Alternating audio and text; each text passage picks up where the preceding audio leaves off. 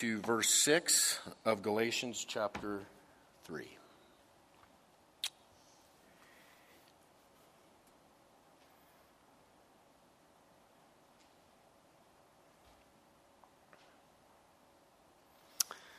Father, I pray by the power of your Spirit you would give us deep insight into your word tonight.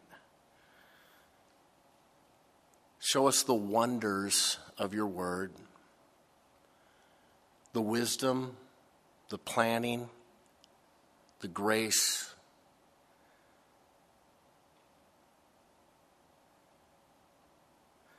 That was always a part of this incredible plan that you had for us.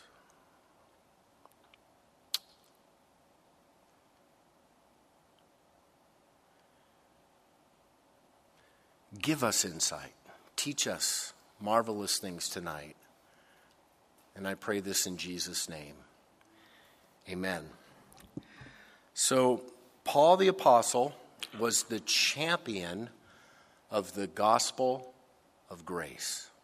He was the champion of the idea that people are saved through faith alone in Jesus Christ. People are not saved through a law or through good works. Wherever Paul went, he preached Christ crucified. Christ was sent from heaven. The Son of God became man, took our sins upon himself, went to the cross, died in our place, rose again the third day. And you are only saved through faith in Christ Jesus. When you place your faith in Christ Jesus, you're saved, you're justified, you're declared righteous. And by the way, you're also transformed by the power of the Holy Spirit. That was Paul's message. He was the champion of the message. Well, early on in church history, there were these false teachers known as the Judaizers who basically said, Paul, you're off your rocker. Salvation is not by faith alone. You have to keep the law of Moses as defined in the Old Testament in order to be saved. So to all the Jews who got saved through faith in Christ Jesus, they would say it's not enough, you got to remain under your Jewish law. To the Gentiles that got saved through faith in Christ Jesus, these folks would say it's not enough, you need to become Jewish, you need to be circumcised. You need to come under the Old Testament law. You have to keep the law to be saved. Paul said, no, it's only through faith in Christ that you're saved. So imagine this scenario, and it's easy to do. The Judaizers come to Paul the Apostle and they say, if what you are saying is true, prove it from the Scripture. Prove salvation through faith alone from the Scripture. Now, at that time, what was the Scripture? The only Scripture, the Old Testament. There was no New Testament. The New Testament was being produced. In fact, the book of Galatians is one of the second earliest letters that would eventually go in to the New Testament. So the Judaizers would say to Paul, teach your doctrine, prove it through the support of the Old Testament.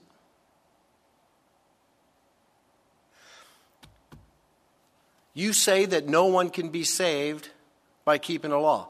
Teach that from the Old Testament law. Now that's quite a challenge. And I would like to turn that challenge over to you tonight. Could you teach salvation through faith alone from the Old Testament? Could you prove it? Or let me put it this way. Let's say you have a Jewish friend who rejects all New Testament revelation. Could you take your Jewish friend to the Old Testament scriptures and prove salvation through faith alone? Is there support in the Old Testament for salvation through faith alone? And if so, would you know how to share it? There better be support in the Old Testament. It's an important doctrine. There better be a connection there between the New Testament and the Old Testament somewhere. Well, there is support in the Old Testament. And Paul is going to teach from the Old Testament the doctrine of salvation through faith alone.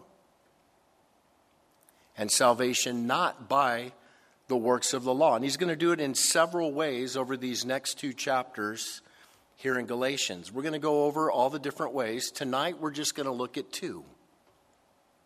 2 ways that Paul proves salvation through faith alone from the Old Testament. So look at the first one that we're going to look at tonight. Verse 6. Just as Abraham believed God, and it was accounted to him for righteousness. Therefore know that only those who are of faith are sons of Abraham, and the scripture foreseen that God would justify the Gentiles by what?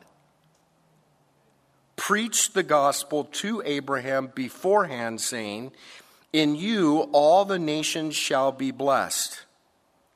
So then, those who are of faith are blessed with believing Abraham.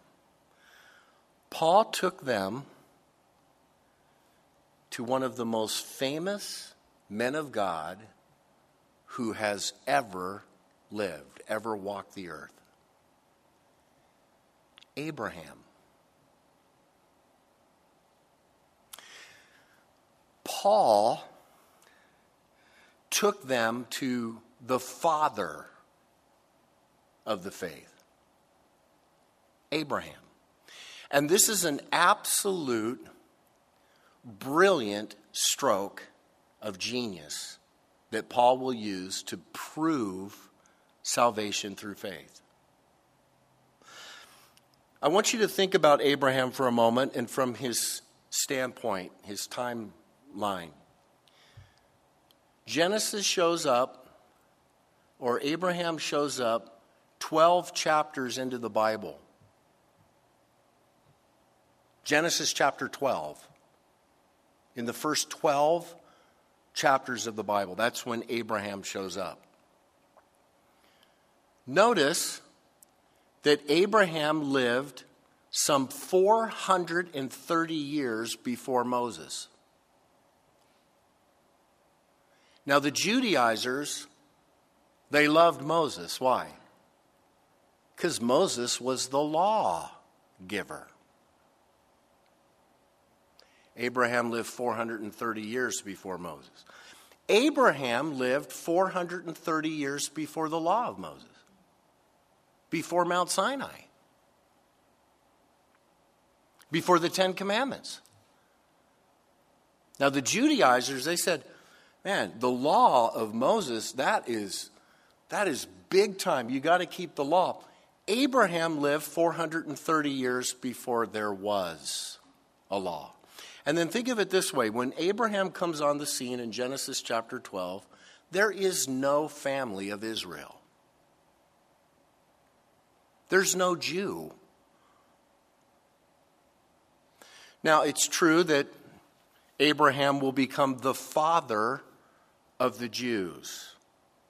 But please understand, when Abraham comes on the scene, he is essentially an uncircumcised, non-law-keeping Gentile.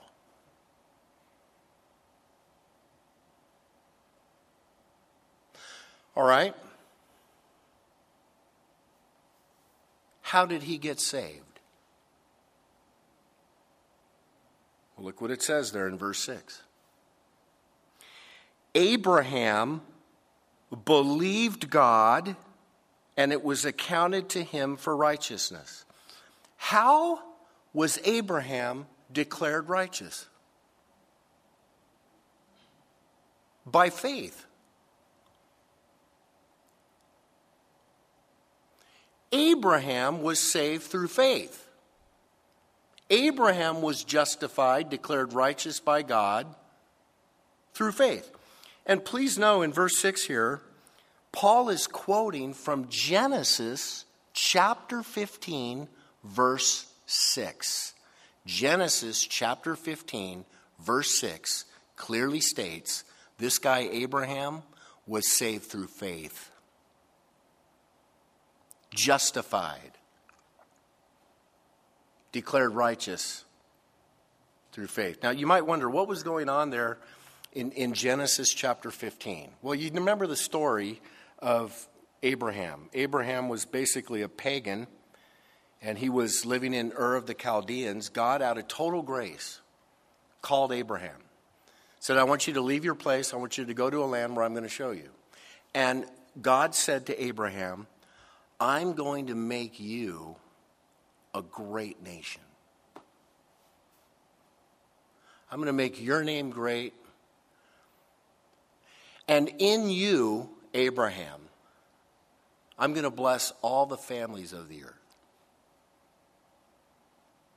And as you track how these promises to Abraham go, all of these promises will be fulfilled in a future seed, a son that will come from the family line of Abraham. So in Genesis chapter 15, Abraham is living in the promised land. He's been there for several years, many, many years.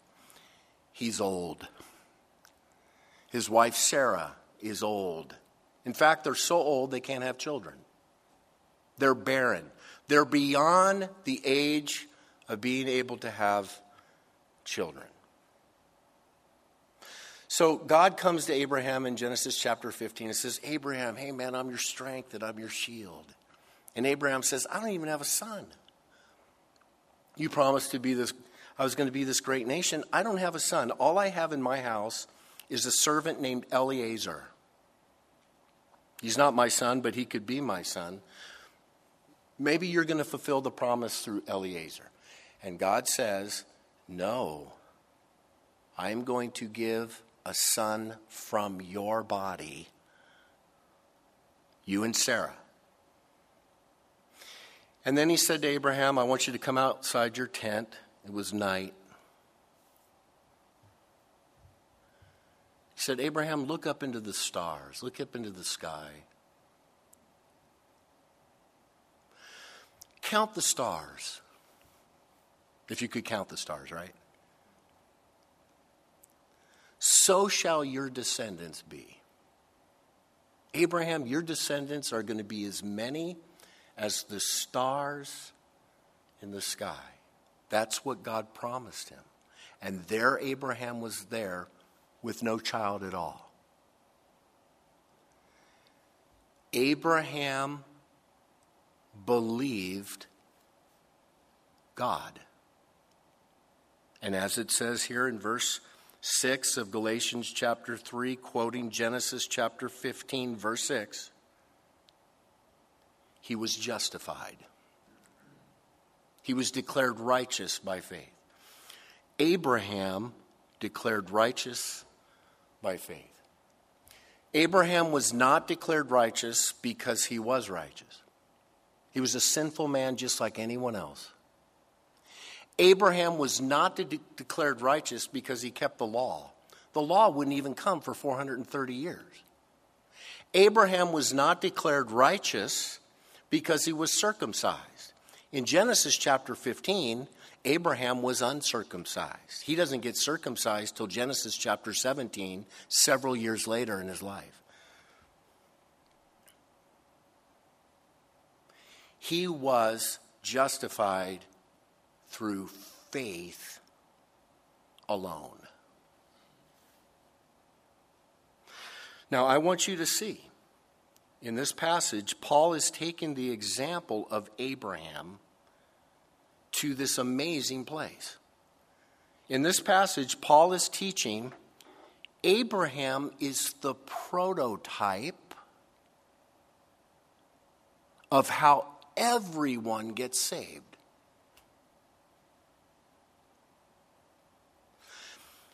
Everyone who get saved truly get saved in the exact same way that Abraham was saved, which is through faith. So look what he says in verse 7. Therefore know that only those who are of faith are sons of Abraham. The true sons of Abraham, those that are truly saved, are the ones that got saved the way Abraham got saved. Those who are of faith. Those are the true sons of Abraham. Verse 9. So then, those who are of faith are blessed with believing Abraham. Abraham was blessed because he was believing. How was he blessed? He was saint. He was justified by faith. Everyone who has faith like Abraham also enters into the blessing of Abraham, which is justification through faith alone. This is an amazing thing that's being said.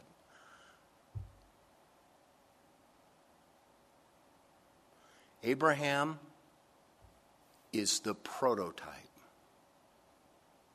for all of history as to how somebody gets saved. Through faith. Now it's really interesting. Paul mentions the sons of Abraham. As you know, Abraham would have actual sons eventually. The son of promise, the miraculous son Isaac, born to Sarah in their old age. Abraham would have a physical family. He would have physical sons. And you know, in the days when Paul was around, and the Judaizers and the Jewish people, and Paul even before he got saved, before he became a Christian, they all thought they were saved because they were physical descendants. They all thought they were saved because they were born into the Jewish religion. Hey, I can trace my physical lineage all the way back to Abraham. And by the way, I got circumcised like Abraham eventually got circumcised. I was born in to the family of God. I was saved by birth. Is that true? Absolutely not. By the way, there are some people today who think just because they're born into a Christian family, just because they're born into a church-going family, that makes them saved. Is that true? So Paul really turns everything on their head when he said, no, the true sons of Abraham are those who have been saved through faith.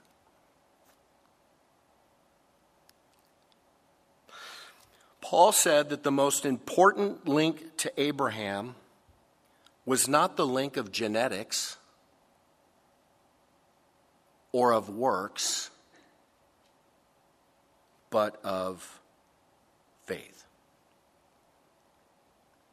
It is not those who seek merit through the law who inherit the promise made to Abraham, but those of every nation who repeat his act of faith in God. It's incredible. So, my brother and sister in Christ, you're Jewish. You're Jewish. Not physically, although some of you might be.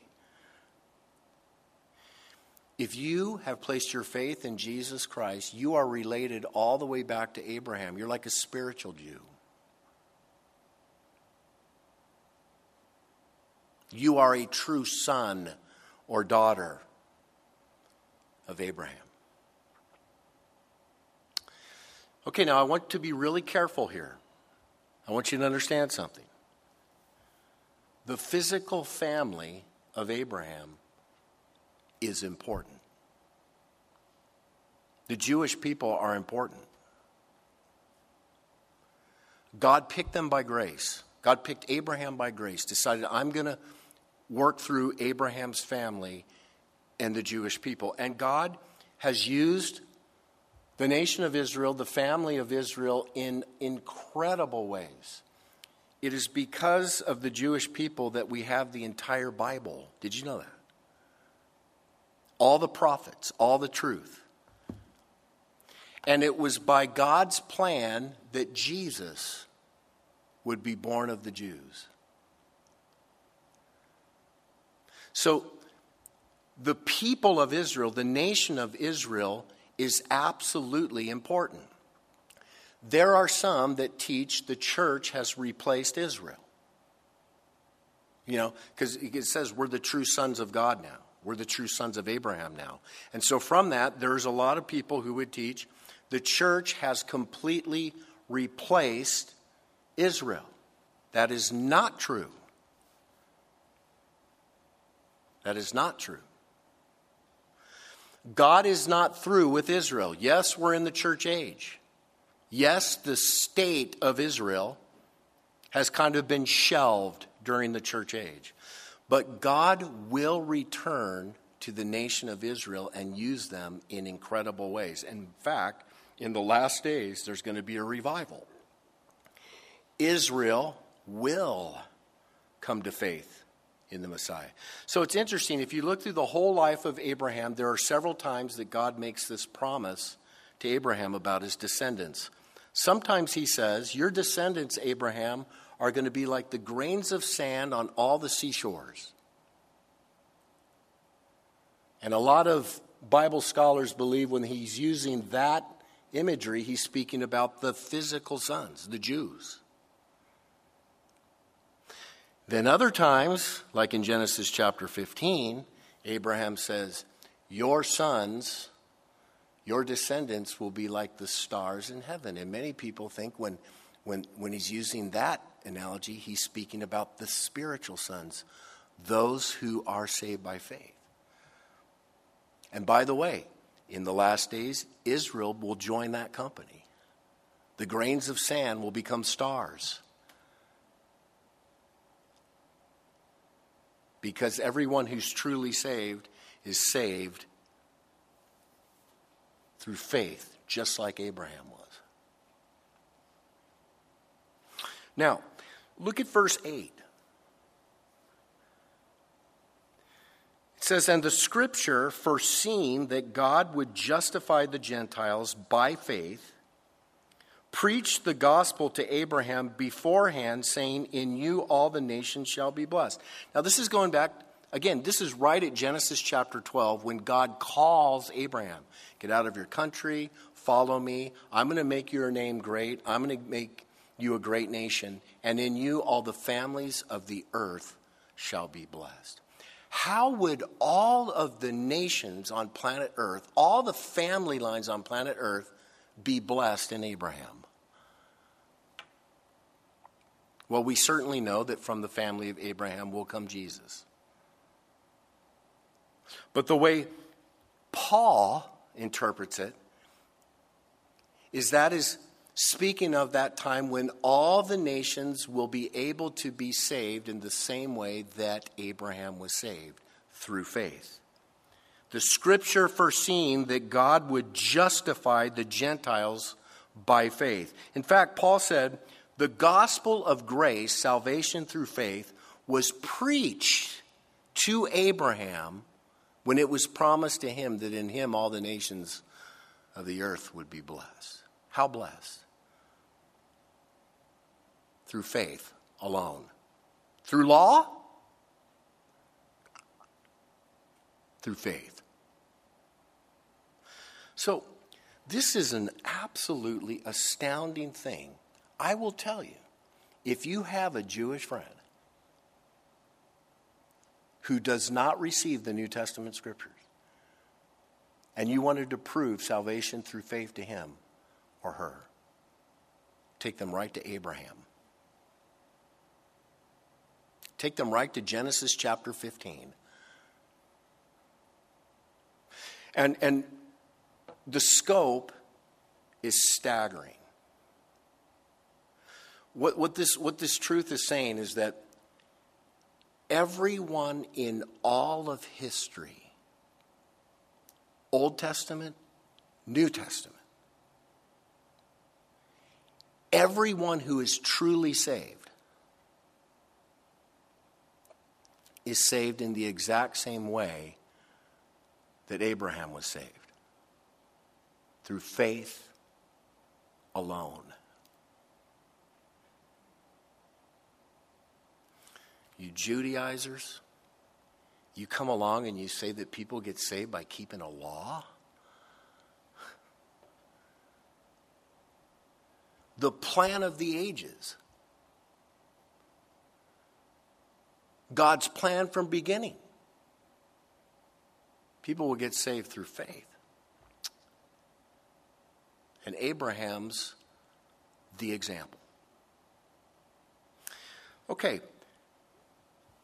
Paul is going to continue to preach or defend or support his doctrine of salvation through faith alone and not salvation by the works of the law.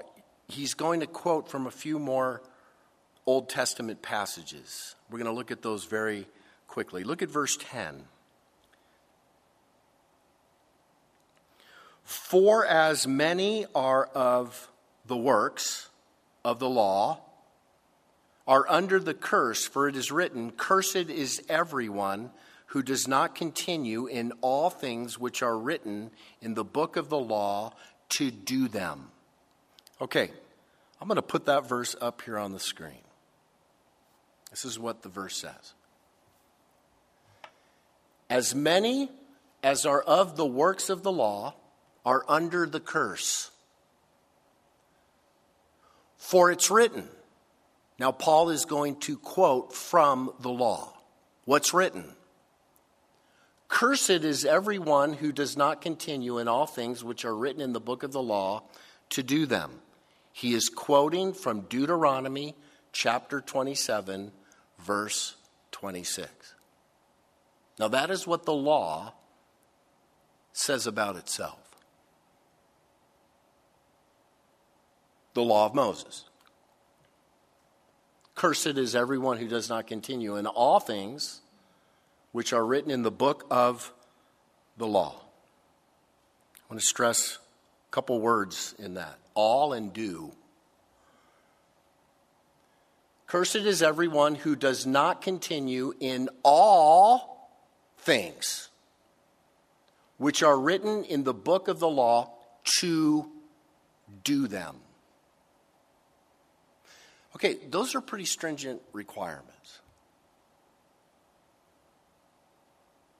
If you're going to live under a law-keeping system in order to get saved, you have to do the law. For God to approve you on the basis of the law, first you have to do it. Listen, not simply know it, not simply love it, not simply teach it, not simply want it, not simply memorize it. You have to do it. You have to do it. And you have to do all of it. All of it. Not some of it.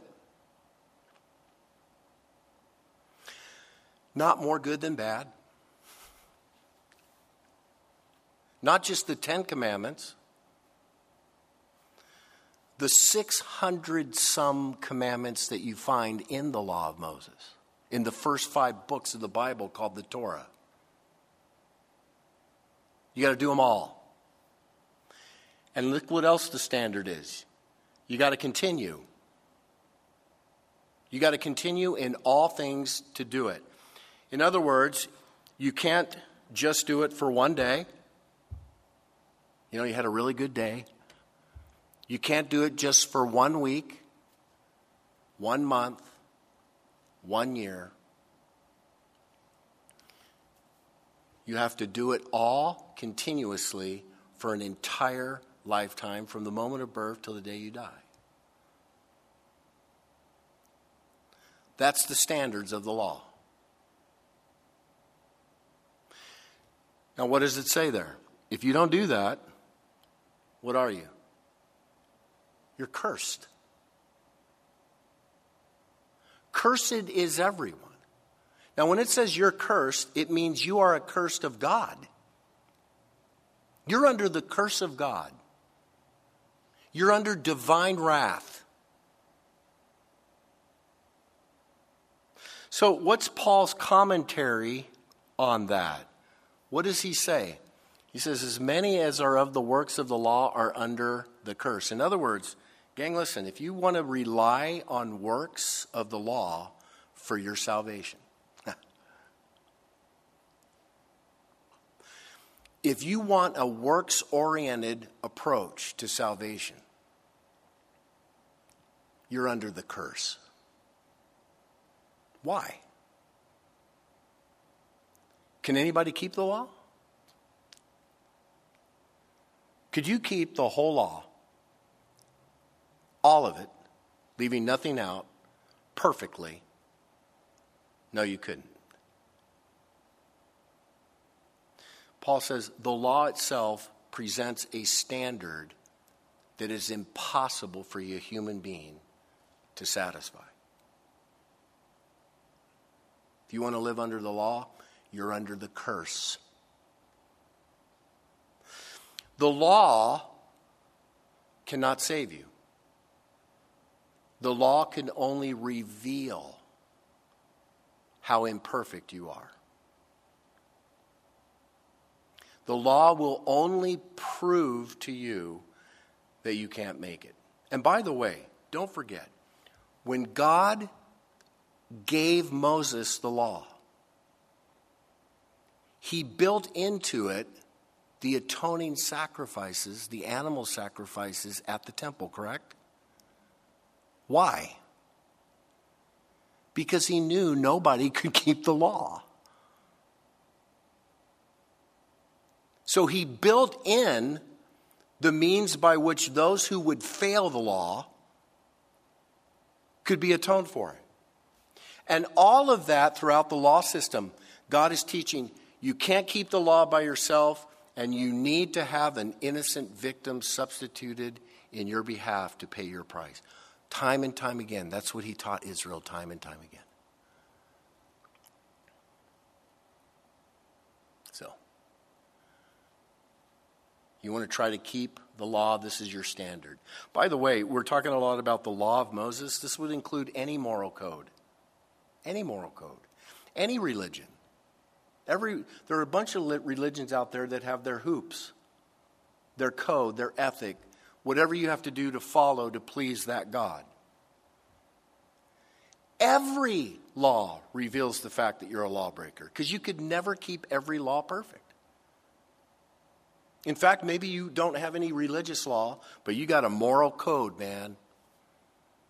There are some rights and wrongs in your life. There are things that you truly believe, and you're going to do your best to keep. Do you keep those right all the time? Would you say, I don't believe in lying? You got to tell the truth. So you've told the truth your whole life. Never told a lie? Your standard of never telling a lie has proven you to be a liar. Everyone who lives under a law system in approach to God is under the curse.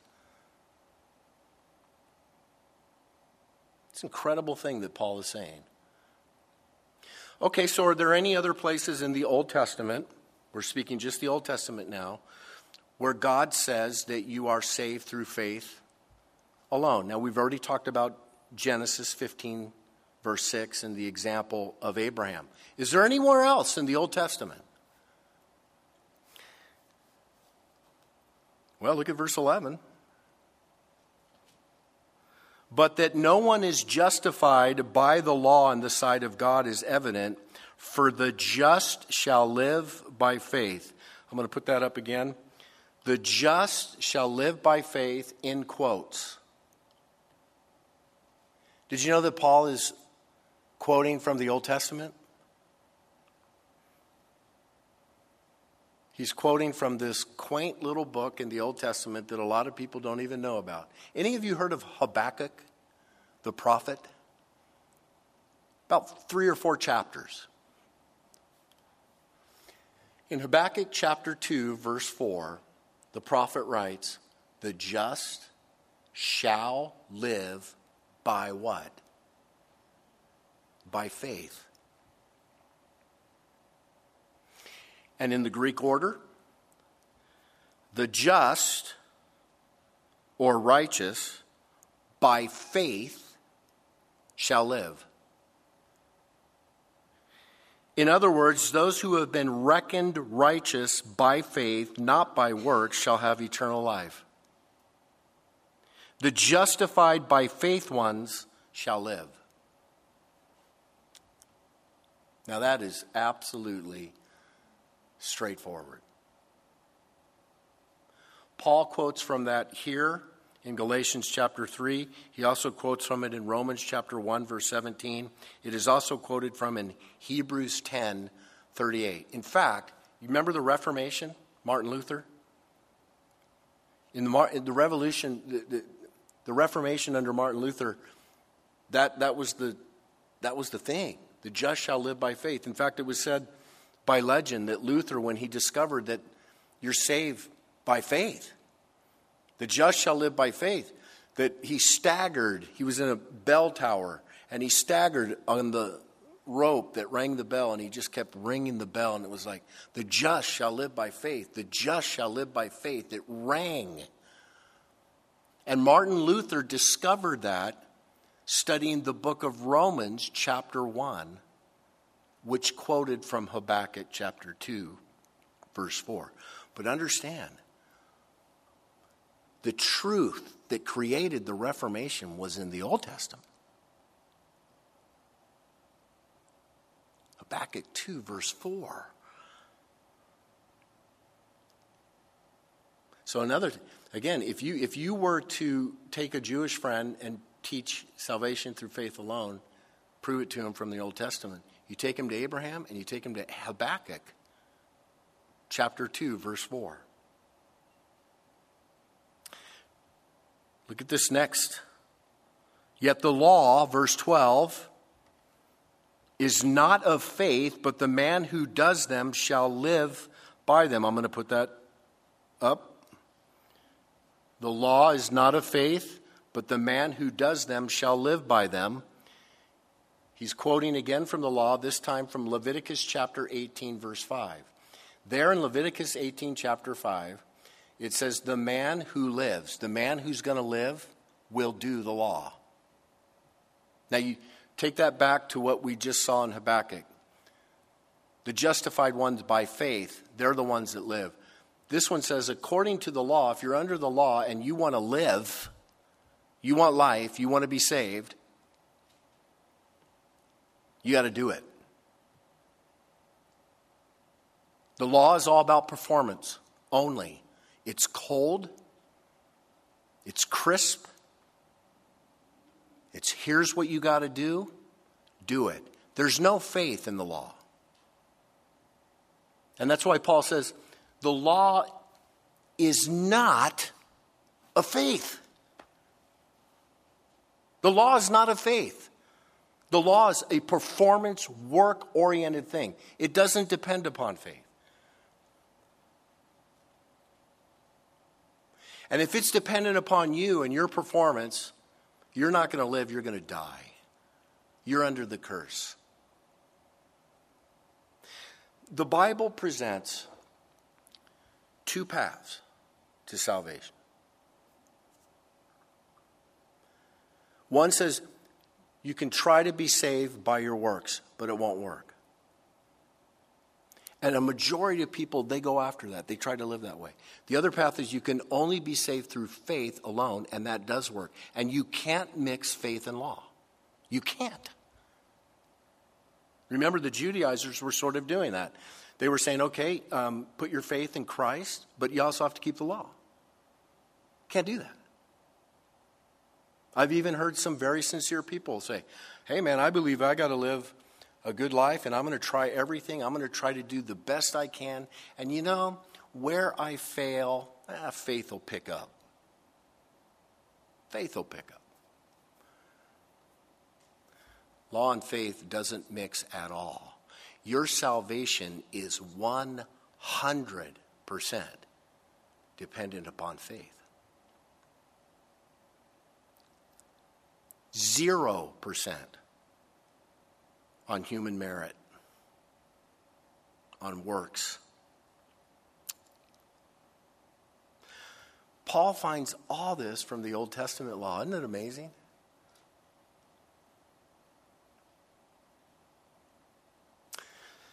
Okay, question. How in the world does God save us? What did God do to make it possible for us to be saved through faith alone? How is it possible? For us sinners, we can't save ourselves through the law. How is it possible for us to be saved through faith alone? How does God do that? Answer, because of what Christ did. Because of what Christ did. Verse 13, Paul goes on, Christ has redeemed us from what? The curse of the law, having become a curse for us. For it's written, cursed is everyone who hangs on a tree, that the blessing of Abraham might come upon the Gentiles in Christ Jesus, that we might receive the promise of the Spirit through faith. The only way is because of what Christ did on that cross. Christ redeemed us from the curse of the law. Redeem means to purchase, to buy out. It's more than just rescue. He didn't rescue you. He rescued you at a price. He bought you. He paid a price. How much did you cost? How did he redeem you? He became a curse for you. Jesus Christ stood in our place and took the curse we deserved. That's the message of the gospel.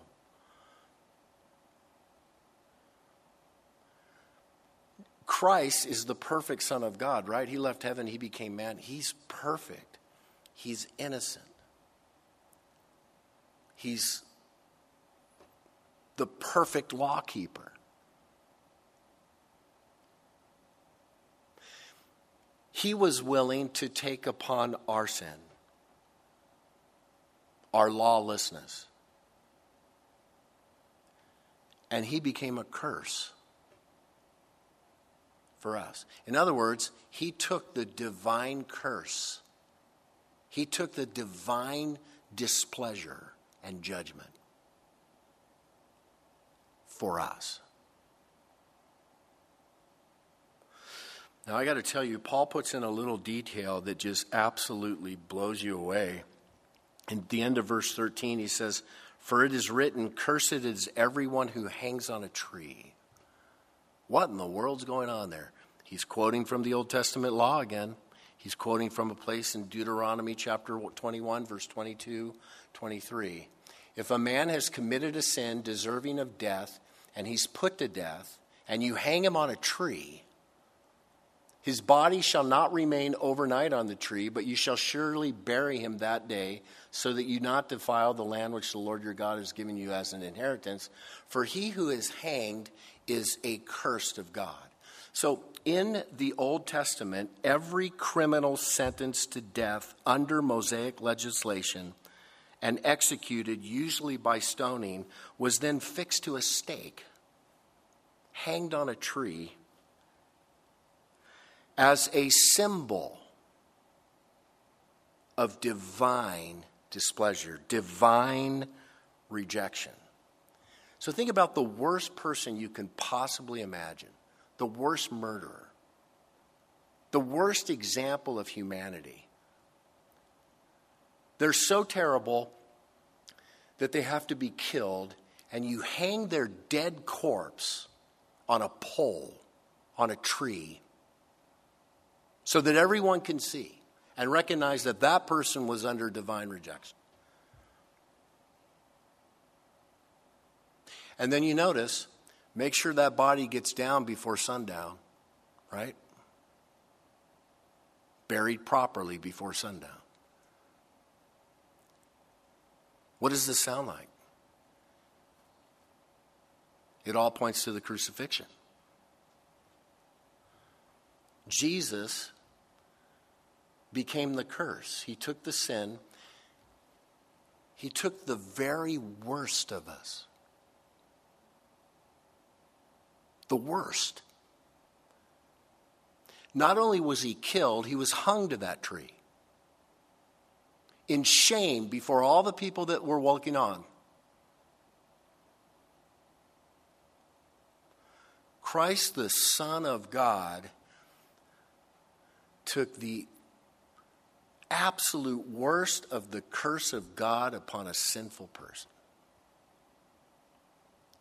That's what he did for you. And that's how he redeemed you. So that the blessing of Abraham might come upon you. And that we might receive the promise of the Spirit through faith. How are we able to be saved through faith alone? Because we put our faith in Christ, who redeemed us. And when we do that, what he did at the cross is applied to your life. Now, everyone in all of history, Old Testament, New Testament, saved through faith in God, saved through a faith in the promise of God, and they're actually saved because of what Christ would do on the cross. Now, I want you to think about this for a moment. Old Testament, before the cross, saints were saved through faith, looking towards what God was going to do. And they were actually saved when Christ's death that came later was retroactively applied to them. Now we live in the New Testament. We live on this side of the cross. How are we saved? By understanding what Christ did for us and placing our faith and trust in him. In our present, what he did in the past gets applied to you and you're saved. That is the message of the Scripture. The heart of God, the way of God, the way of salvation, planned like that from the beginning. So, if you're going to believe that a person is saved through faith alone, I would say to you, you're on really good biblical ground. It's all over the Scripture. If you think you can be saved by keeping a religion, by being good enough, by living up to a law, the Bible says you're under a curse. This is the message of Christianity. The gospel of grace through faith in Jesus Christ. This is our message to a world that desperately needs to be saved.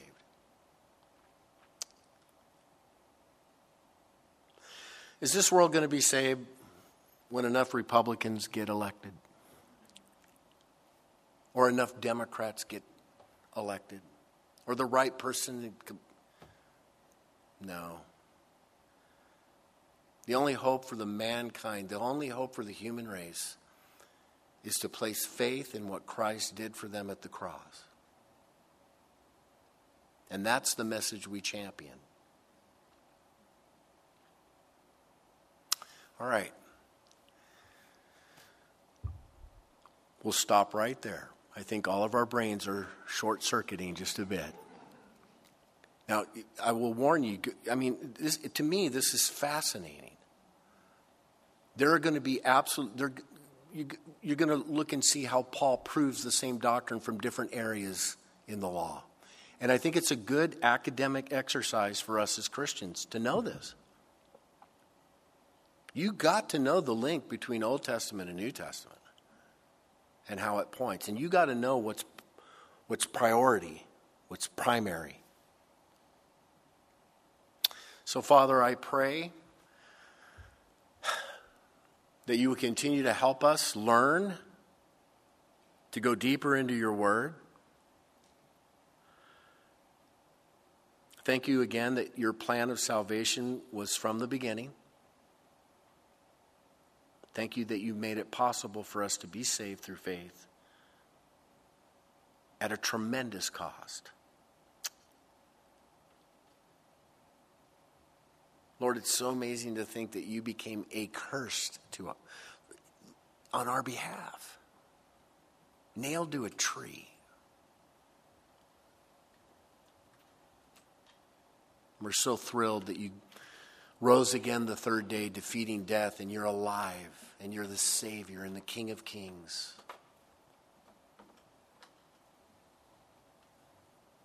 We can be saved by putting our faith in you.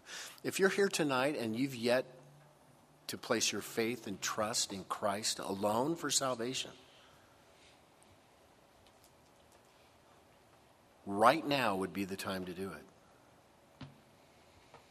If you're listening online and you've never placed your faith and trust in Jesus Christ alone for salvation, recognizing that it's nothing having to do with any of your effort. Christ has done all the work for you. He saved you. You put your faith in him, and he will declare you righteous. He'll save you, and he'll transform you. If you haven't done that yet, right now you have this opportunity. If that's the Holy Spirit speaking to you, say, Lord Jesus, right now, I come by faith. I put my faith and trust in you for my salvation. I am a sinner.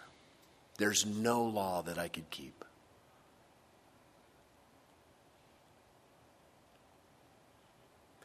Thank you for taking my place,